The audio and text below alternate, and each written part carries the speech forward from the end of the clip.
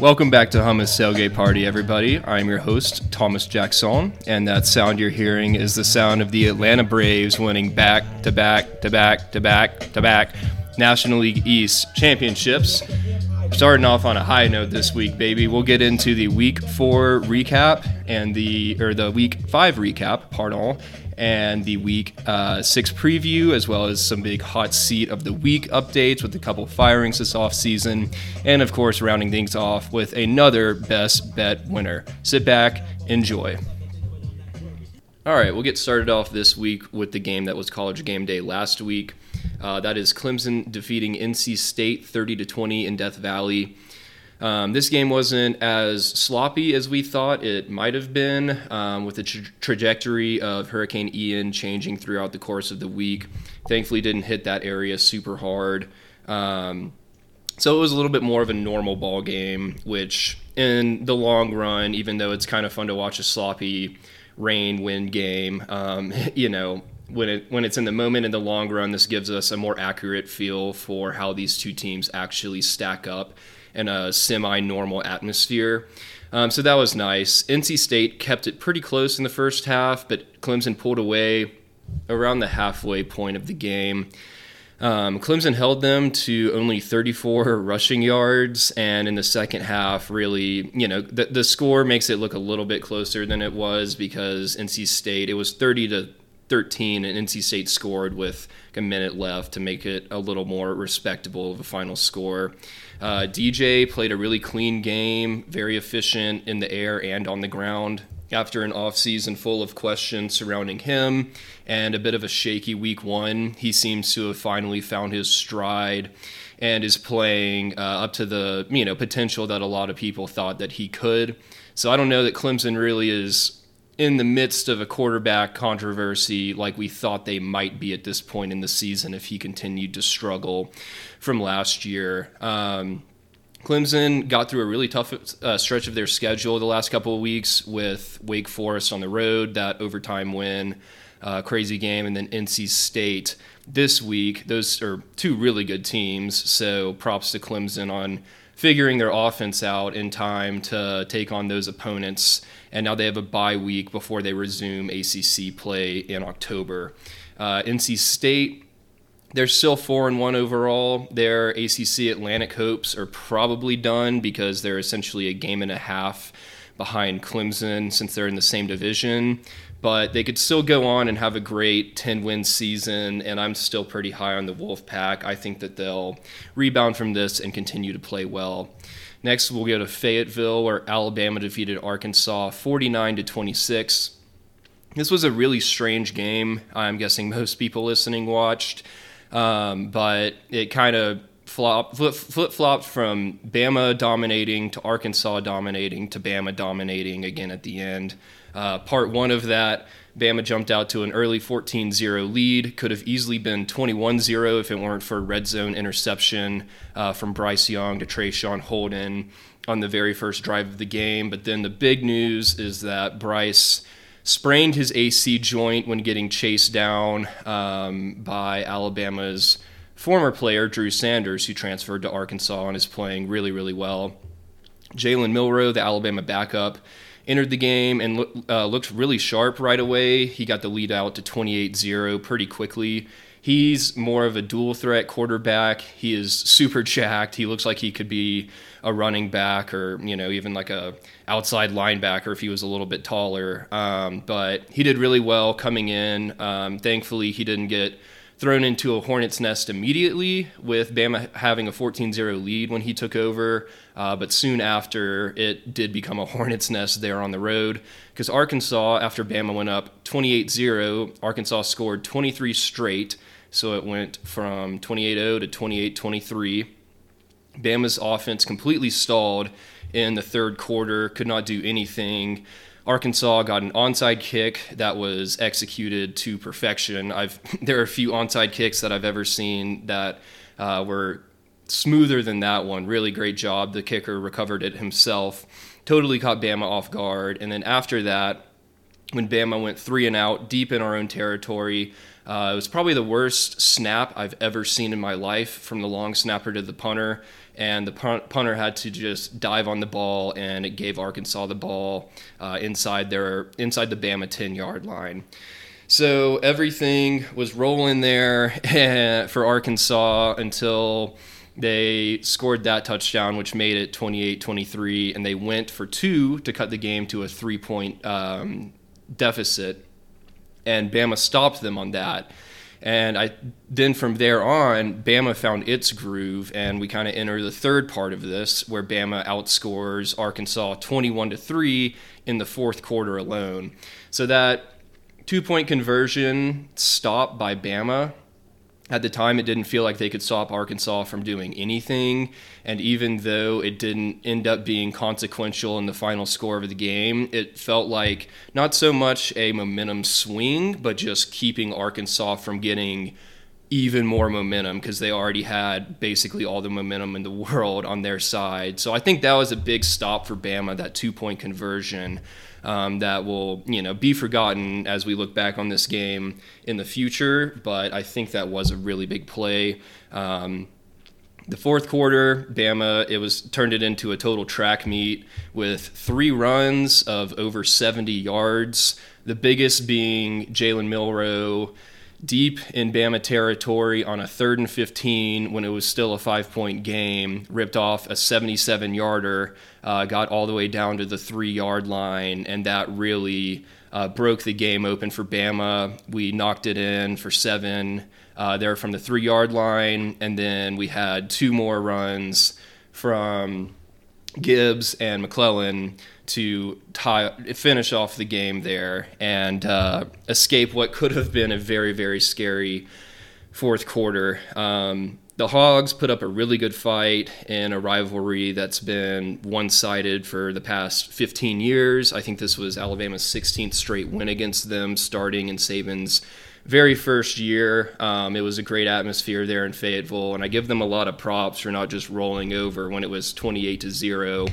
Even when Bama had a backup quarterback, when he came in and got 2 straight touchdowns, it looked like it could have been a total rout. But the final score, Bama had control of more of this game than Arkansas did, but it was just a very strange outing. Arkansas just couldn't pull it together on offense and defense for long enough to hang with Bama for 4 quarters. But I think the Hogs, they go to Mississippi State this week, so another challenging game for them, but I think that should be a great ball game.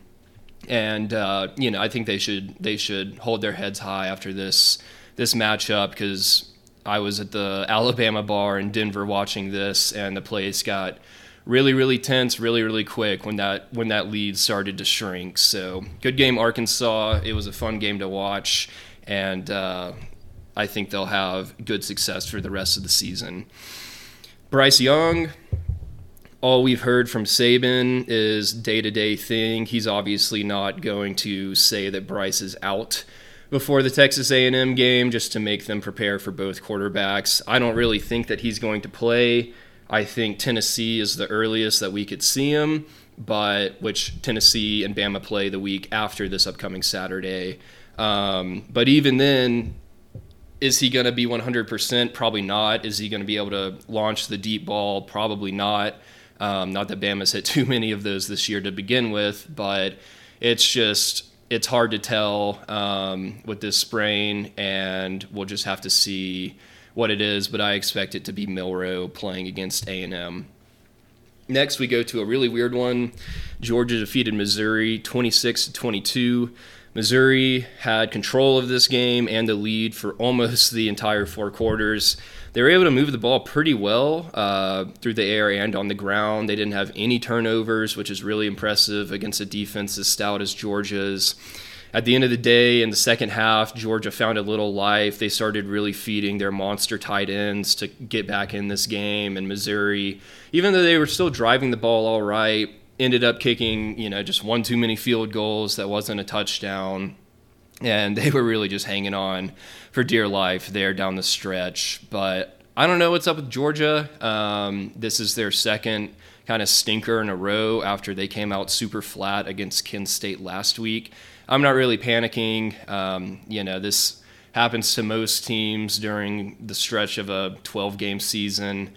So I think the Dogs will be okay, but I expected them to come out way hotter than they did against Missouri after they were quite underwhelming against Kent State. But Georgia escapes with the win. That's what matters in the long run. But Missouri being one of the worst teams in the SEC, hats off to them for coming out and putting up a fight when literally no one on earth thought that they would be able to this week.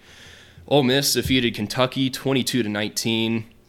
Kentucky really should have won this game. Of course they didn't, but they had two good chances at the end where they were driving in Ole Miss territory to take the lead. Both of those drives ended up in turnovers. Ole Miss had a 14-0 lead, and Kentucky fought back to tie it up at 19. Ole Miss kicked a field goal to go ahead in the third quarter, and that was their last score. Actually the last score from either team when Ole Miss extended the lead to 22-19 in the third. Both defenses really stepped it up in the second half, especially Ole Miss's with those couple of turnovers.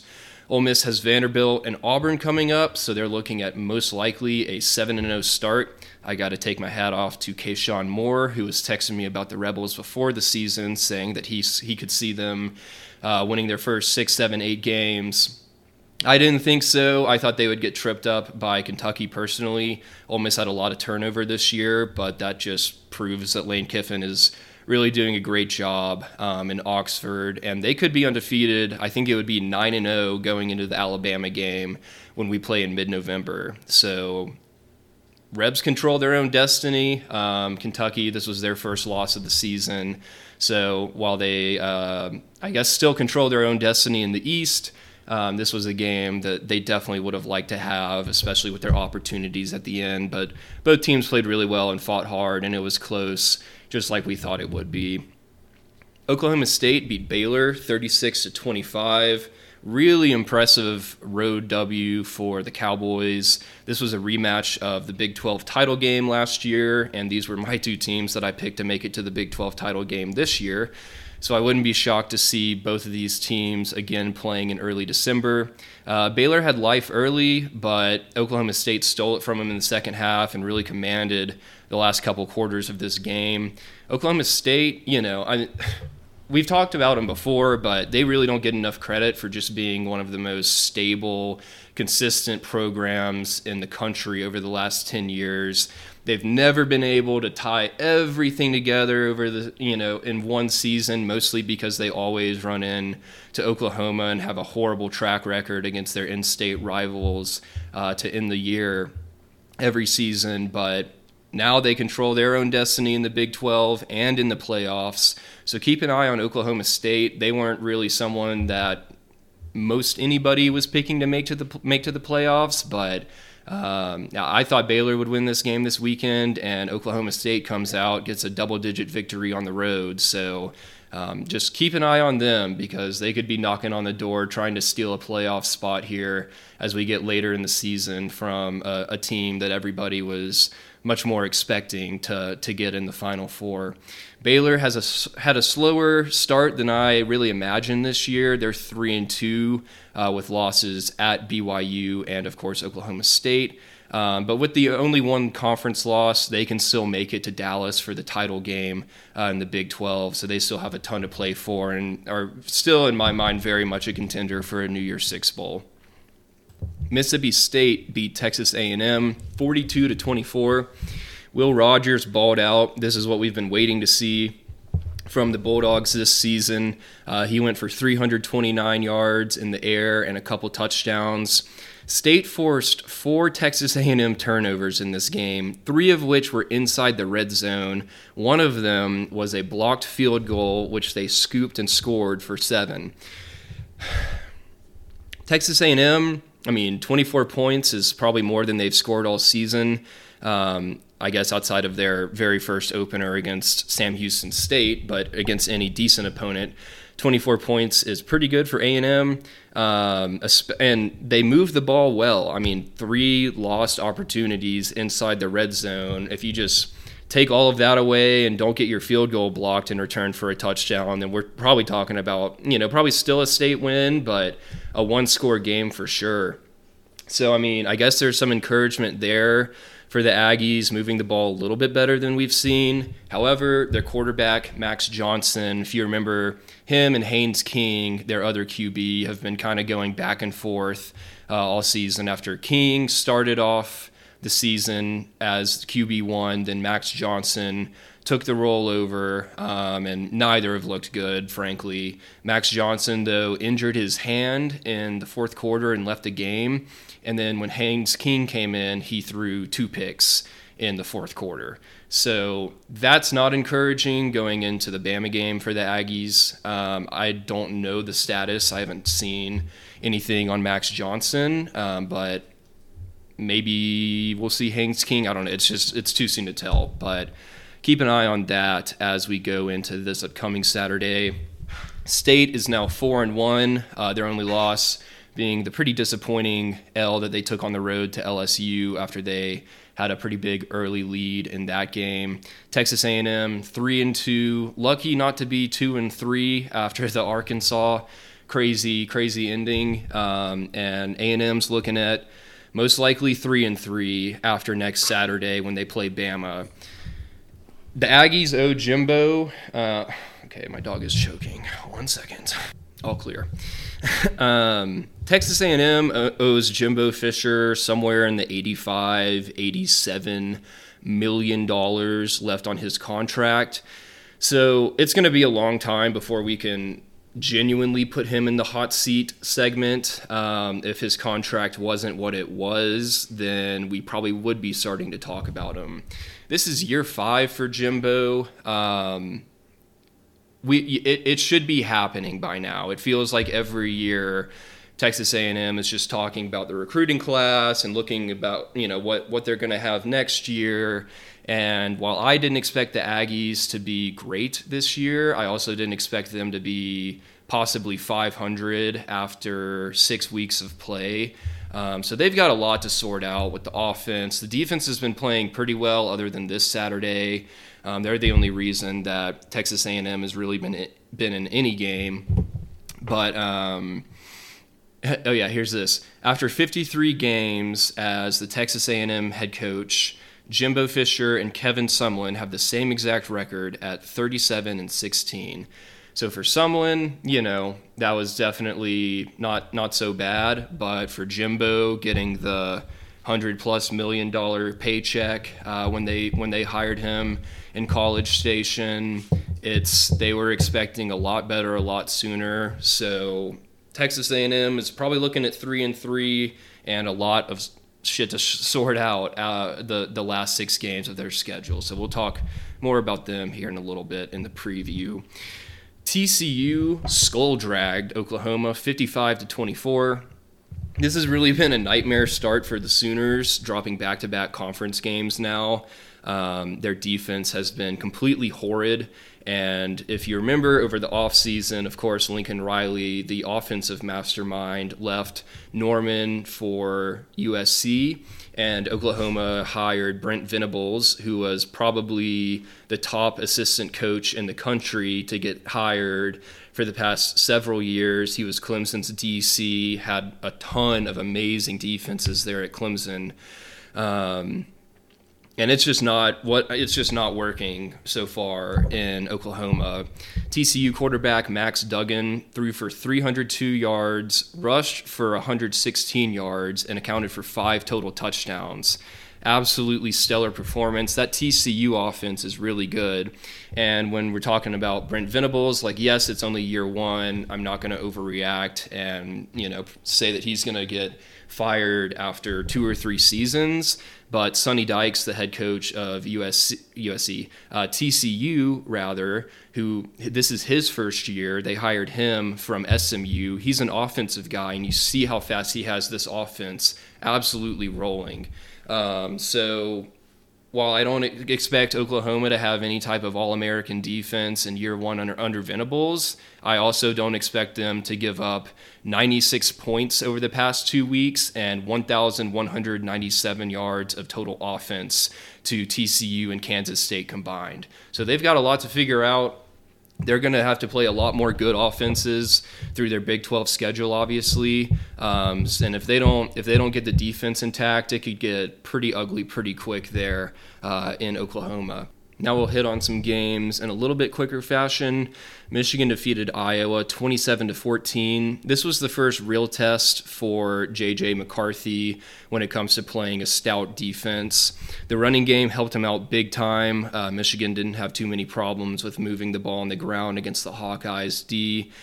They played really well with no turnovers, which that's been Iowa's thing for the last many years, is even though their offense has never been average even, the Hawkeyes always have one of the best turnover margins in the country, and that's how they get a lot of their points, whether it be through defensive or special teams scores or just setting their offense up with a super short field.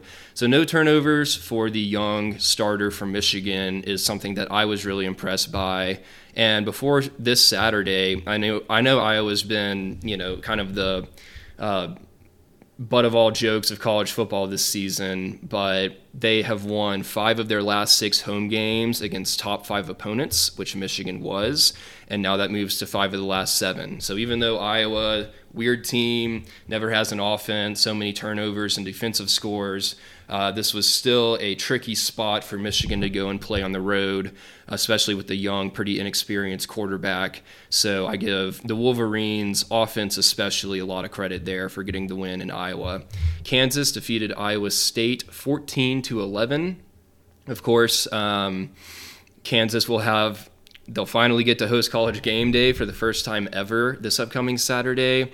A lot of people were upset that it wasn't this Saturday for the Iowa State game, but now it makes it even better because they have undefeated TCU coming to town.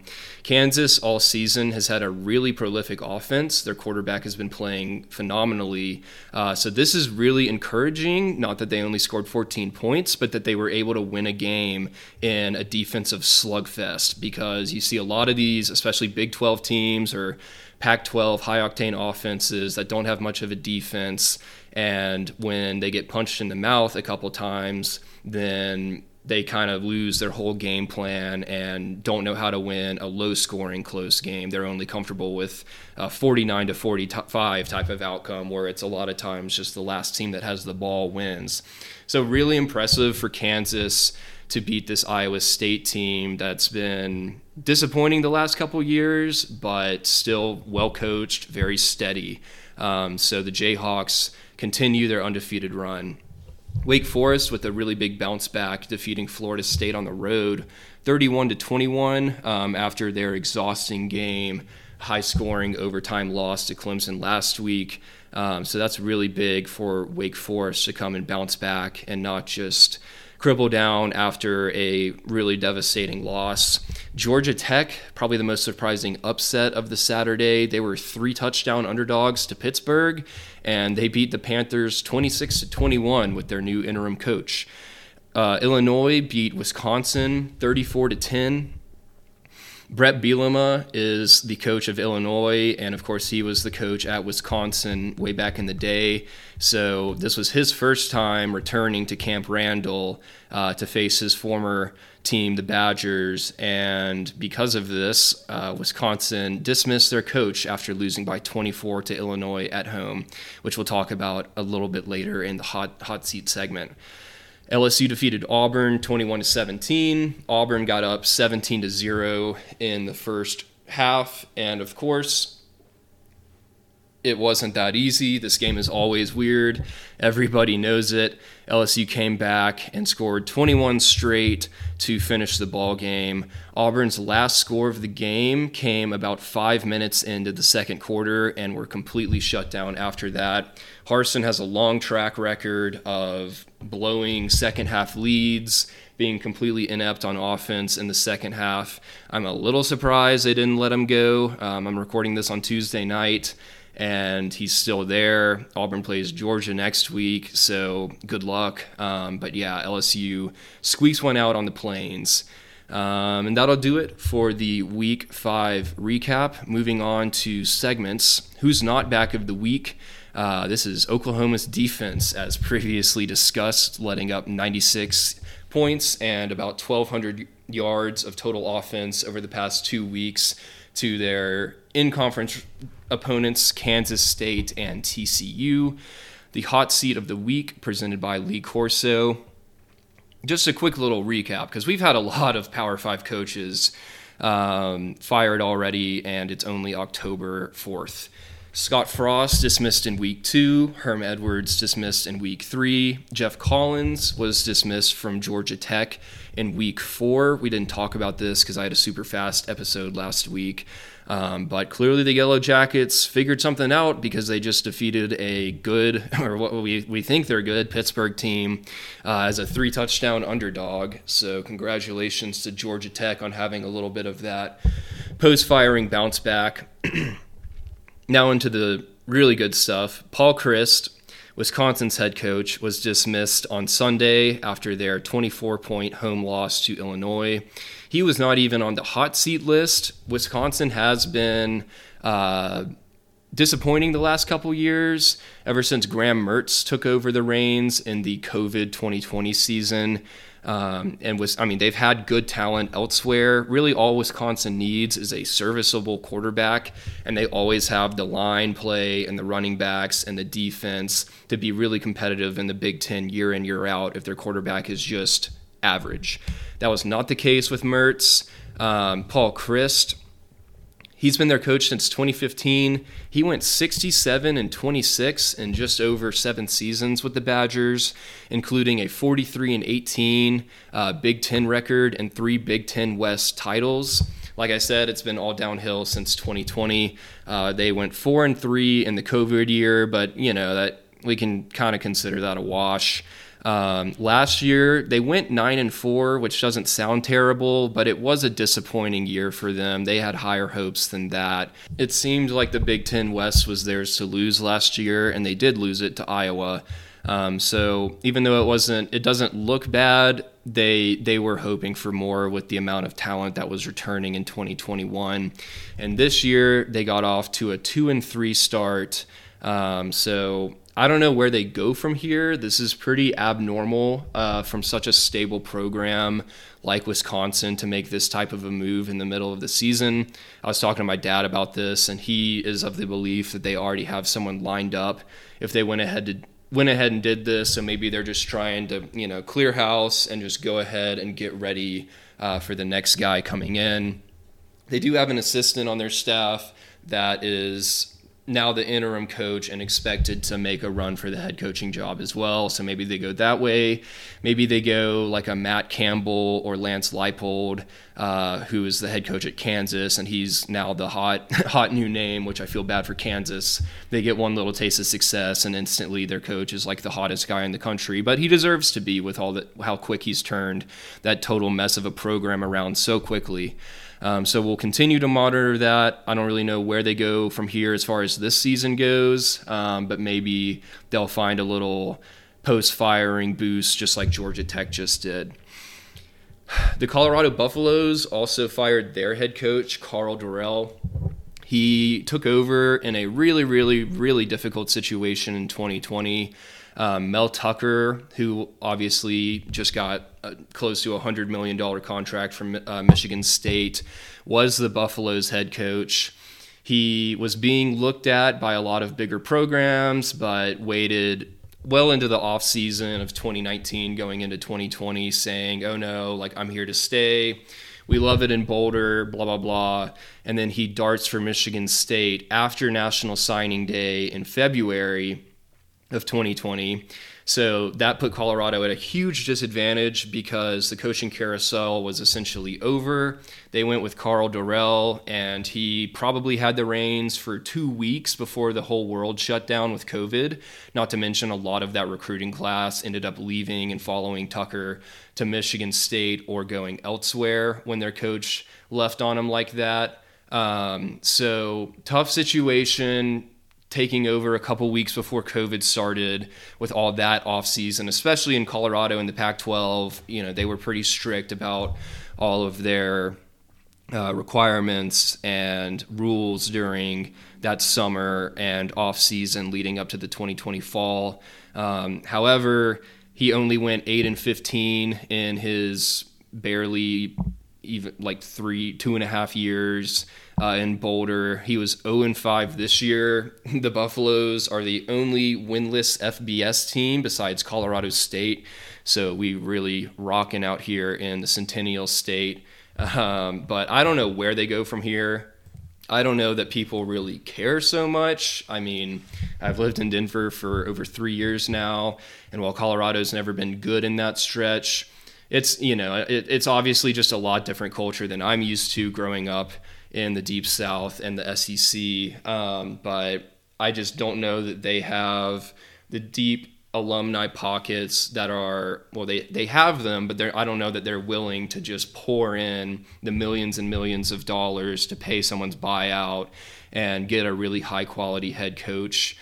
So, I mean, I'm rooting for them. I've liked Colorado as kind of my second team ever since I got out here. It'd be nice just to see them get back to a respectable level. And even though when you're down this bad, it seems impossible, but just look at Kansas. You know, all it takes is just striking gold with the right guy. Much easier said than done. But it's such a cool school and program, and you know, back in the 90s they were competing for national championships year in, year out, and were pretty good on into the mid 2000s until they had some NCAA troubles that really set them back, and they've never truly recovered, only making 3 bowl games in the last 15 years. So I really hope Colorado can figure it out, but they've got a long hill to climb. We'll go to the coaches that are still employed, but we don't know how long they'll still have their current jobs. Obviously, Brian Harsin, we kind of touched on that already. After the Missouri, you know, quote unquote win, and then losing this game to LSU with the trip to Athens coming up, I mean, I don't know, do you fire him? I figured after blowing a 17-0 lead at home, even to a opponent that's better than you and was favored over you, would probably be when they pulled the trigger, because it seems like they were just chomping at the bits to do that if they were to lose the Missouri game. But I don't know. I don't know if they fire him after losing to, you know, one of the best 1, 2, 3 teams in the country at Georgia. Do they extend this thing on into October? Because the schedule is just hard from here on out. So I don't know how many wins are realistic for Auburn going forward this year. But obviously we'll be watching that one closely. Scott Satterfield at Louisville, his seat is getting hotter by the minute. They just lost to Boston College, who has been quite atrocious this year. When Louisville was a 2-touchdown favorite, they fall to 2-3 on the season. So a couple more losses, I wouldn't be surprised to see him go.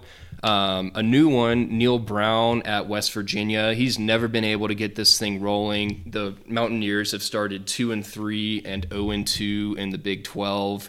This was kind of a big year for him going in. You know, they had some new people on the staff to get settled in, but they also had a really highly touted quarterback in JT Daniels, and they were not able to keep the game competitive with Texas this weekend. So we're going to keep an eye on Neil Brown at West Virginia. And this one may be a bit of a flyer. I don't know that this is probably a bit of a reach, but David Shaw at Stanford, it's been a long time since they've had really any success. They are 1-3 this year and 0-3 in the Pac-12. Again, I don't know how many wins they're looking at for the rest of the season. So even though that he's done really great things there, kind of continuing the run that Harbaugh had, I don't know that a program like Stanford is going to chomp at the bit to let this type of a guy go, but maybe something to keep an eye on if the Cardinal can only squeak out a couple more wins and are far away from even thinking about making a bowl game by the end of the year. And we're taking someone off of the list that's been on for a long time. Dino Babers at Syracuse has finally figured it out. They are 5-0 and into the top 25. The Orange are number 22. In a couple weeks, have a big game against Clemson. So that one could be interesting, and we'll talk about it on the next episode. So that's it for the segments. We'll go into the Week 6 preview now. Congratulations to the Kansas Jayhawks. As discussed earlier, they are hosting College Game Day for the first time ever there in Lawrence, for football at least. They are a 6.5-point underdog to TCU. Kansas, after their win against Iowa State, just got into the AP Top 25 for the first time since 2009, coming in at number 19. That was the longest streak in the country by a Power 5 school to not be ranked in the top 25. So really happy for Kansas. This has been a great story, and I hope they can keep it going. It's going to be tough for them to keep up with TCU's high-powered offense that everybody saw last week and the big win against Oklahoma, but Kansas's defense showed up and were able to keep them in a slugfest with Iowa State. So I think this will be a high-scoring, really entertaining game. It kicks off at 11 a.m. I mean, I thought Kansas would lose last week, and they didn't. I think they'll lose this week, and I hope they won't. So I'll be cheering for the Jayhawks, but hopefully we get a high-scoring, really fun game here to start off the morning. Also at 11 a.m., we have number 8 Tennessee, who is a 3-point favorite at number 25 LSU.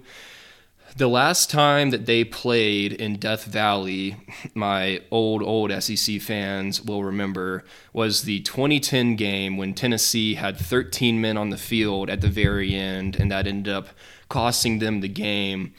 That just shows you how poorly the SEC schedule is constructed, and here in a couple years, whenever Texas and Oklahoma come and we inevitably move to 9 games, I think it's really important that we don't go a dozen years before a team in your same conference comes back to your stadium. Just absurd, but not much longer of that BS. So this line, I mean, it surprises me that it's only 3, but it feels like a good game to just stay away from in that regard, or maybe LSU is the smarter play if it's that low of a line. I'm in on Tennessee this year. I think that they deserve all the hype that they've been getting. LSU, I still have some big questions, even though they have come out and taken care of business after their Week 1 embarrassment against Florida State. I still think Tennessee is the superior team here. I think I forgot to mention it when I was talking about LSU Auburn, but Jaden Daniels was injured at the very end of that game and had to leave for the last few minutes. I haven't heard anything on him, if he'll be playing or not. So that's something to keep an eye on, possibly if you're looking at this spread. I think Tennessee will win. I think they'll cover. I think they should cover. But this just, I guess they're lucky it's not a night game at LSU. I know all the LSU fans had their panties in a wad over that, but, welcome to the life that the rest of us have to live every now and then, not getting 6 night games a year. But it'll be really interesting. Tennessee, big look-ahead spot, hosting Bama after this Saturday. So this is a big one for the Vols to come in and take care of business because they've definitely been the more solid team so far this year. Next, we go out to Pasadena, where number 18 UCLA hosts number 11 Utah. The Utes are a 4.5-point favorite. UCLA, both of these teams are coming off of really big wins. UCLA beating Washington in a Friday night game where they just really, really drubbed them in the Rose Bowl. And Utah absolutely took care of business against Oregon State, who, if you've been listening, you know that we are high on and will remain high on because we're just also super high on Utah here at HTP. But I think I'll probably be taking Utah in the points in this one. I think that they're just going to out-physical UCLA. And even though UCLA's offense finally came out and had a really good outing, like we've been expecting them to do for the past season and a half, I trust Utah on both sides of the ball to get this victory on the road. That's a 2:30 Central kickoff. Now we go to Texas A&M and Bama. Bama's number 2. Aggies are unranked. Bama's a 24-point favorite in this game. Lots of question marks, lost all this stuff from the offseason. There's a lot to get to here. So Bama and A&M, we don't know who's starting for either team, even though I suspect it'll be Milroe and King. We just haven't had any official word and probably won't get any until Saturday before kickoff, because why would the coaches say anything like that, obviously? There was the big Jimbo Saban press conference piss off, that got all of the off-season media buzz, and A&M signing one of the best recruiting classes in recent memory this off-season. Everybody was really high on them. Of course, the Aggies beat Bama in a shocker in College Station last year. So this game had a lot of hype. Coming into this season, it was looked at as probably the number one regular season game before the season started. But now with all of Texas A&M's struggles, it's, game days in Kansas, not Tuscaloosa. So if that tells you anything about how their season is going. 24 points is a lot, and the Aggies' defense is still really good for as bad as the offense has been. I think Bama will be able to win this game comfortably. I don't know how it's going to look with Milroe. This is definitely going to be a bigger challenge than facing the Arkansas defense last week, but he'll have a week to prepare as the starter if that's the way that things are going with Bryce's shoulder. So I think I could see a possibly slow start, maybe for close first half, but Bama's defense has been playing really well, with the exception of one or two quarters this year, and I think that they will be able to give the Aggies offense, with whichever quarterback, enough troubles to allow Bama's offense to kind of settle in and do their thing and extend this lead as the game goes on. So I like Bama. I don't know if I like them by 24 with the quarterback questions and everything. I believe in Milroe, but A&M has a good defense, and that's just a lot of points. We go to Dallas now, the Red River Shootout. Oklahoma and Texas play, obviously at 11 a.m. as that game is every year. Texas is a 7-point favorite after their convincing win against the Mountaineers and Oklahoma's couple of embarrassing losses against Kansas State and TCU. It's believed that Quinn Ewers is going to be back. Really excited to see him get back in action. It was just horrible the way that he went down after his first quarter in the Bama game. And Oklahoma, I mean, even if they don't have Ewers playing, or even if he isn't at full strength and they have to play Hudson Card some, he's been doing pretty well the last few weeks and seems to be settled into that and comfortable in that starting role.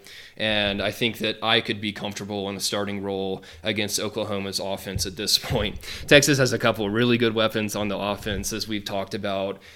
This line, they had a little look ahead early line before this past Saturday, and it was Oklahoma -3. So that's jumped 10 points all the way to Texas -7. I don't know that I like laying a touchdown because this game is always funky and high scoring and weird and everything. But I do think that what we've seen out of Oklahoma the past couple weeks, I think Texas should win this game, which would be really huge for Sark and company after dropping an unexpected one to the Red Raiders a couple weeks ago. But we all know this game will probably be just, wacky and quite bizarre, as it seems to be more often than not. Lastly, we've got number 16 BYU playing Notre Dame. This game is at Allegiant Stadium, where the Raiders play in Las Vegas. Pretty cool spot to have a neutral site game if we're going to have them at all. BYU is surprisingly a 3.5-point underdog to Notre Dame. Don't understand this at all. We'll talk about that bet more in a minute. Notre Dame has been pushed around by teams such as Marshall this year, and even Cal gave them a way closer game than expected. I do not believe in the Irish. I don't think that they're going to be able to play with a team like BYU. BYU's 4-1. They defeated Baylor at home a few weeks ago in an overtime victory, and they're always just older, more physical, than most teams, which I think is going to give Notre Dame a lot of problems. Their quarterback has been playing really well. I don't understand them being the underdog at all. That's it for the game previews. Now, what I'm watching, the best 3 games in all 3 time slots. The morning slate this week is really, really stellar. From a football perspective, I'm most excited to see Tennessee versus LSU. Maybe some bias built in there with Bama playing the Vols after this weekend, but I think that that's just a tricky spot for a good Tennessee team against an LSU team that I think everyone still has a lot of questions about. So we'll see how the Vols handle that on the road. Also at 11 a.m. Central, we have Kansas TCU, which I'll definitely be watching a good bit of. Arkansas, Mississippi State, a couple teams in the SEC West with a lot still left to play for, and the Red River. So there's four really great games in the morning slate. At 2:30, I think the best game will be Utah and UCLA. Auburn, Georgia is also at that time frame, but if Georgia lets Auburn keep this one close, as Georgia's opponents have the last couple of years, then we'll start asking some serious questions. This one's between the hedges. There's no reason Georgia shouldn't just completely roll, get up for the rivalry game. But again, classic, awesome rivalry game. Sometimes these are weirder than we would think. So we'll see, but there's no reason Georgia shouldn't take care of business easily. And in the evening, most excited about BYU and Notre Dame. That game's at 6:30 p.m. Central. Bama A&M is at the same time, or 7 Central. So those will be 2 exciting games to keep your eye on at nighttime. Pac-12 After Dark Game of the Week. We have Oregon State going to Stanford at 10 p.m.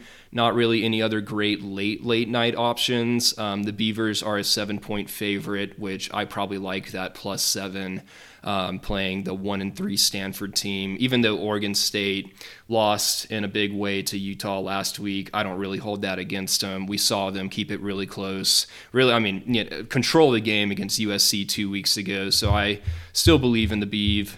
And the best bet last week, congrats to everybody who followed Illinois +7.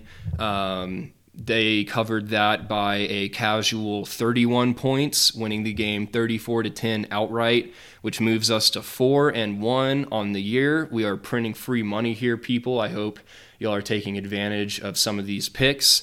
And this year, I normally don't give it out this early, but I was scared that this line might start to move against our favor. And we're taking BYU +3.5. Already talked about that. I think they're going to out-physical Notre Dame. I think they have more talent at the quarterback and wideout positions. And frankly, I just trust them a hell of a lot more. The only thing that gives me reservations is how I'm shocked that it's not BYU favored by 4, 5, 6, 7 points in this game. So it seems like a bit of a trap, but if it is, I will be okay with walking into it. And lastly, we have our Pick'em recap. My little brother Will had a great 8-1 week, tying Nate in first place. So those two are atop the standings, and Dylan is still steady in second place, 4 games back from them. So a lot of ball left to play. Don't forget to get your picks in every week, because unfortunately in this ESPN thing, I can't set it to where it drops your worst week if you were to just have a complete stinker or forget to get your picks in on time. So everybody has to have those set before the game kicks off. And you can change them up until that point, but yeah, we're just going to have to roll with it how it is. So congrats to Will and Nate, tied in first. That'll do it for this week's episode. Thanks for listening, everybody. We might have a special guest on next week. We'll see if we can work it out with the schedules. If not, we'll have someone else on pretty soon, so you don't have to listen to me go on and on the whole time. But I appreciate y'all. I hope everybody has a fun and safe Saturday. Go Braves.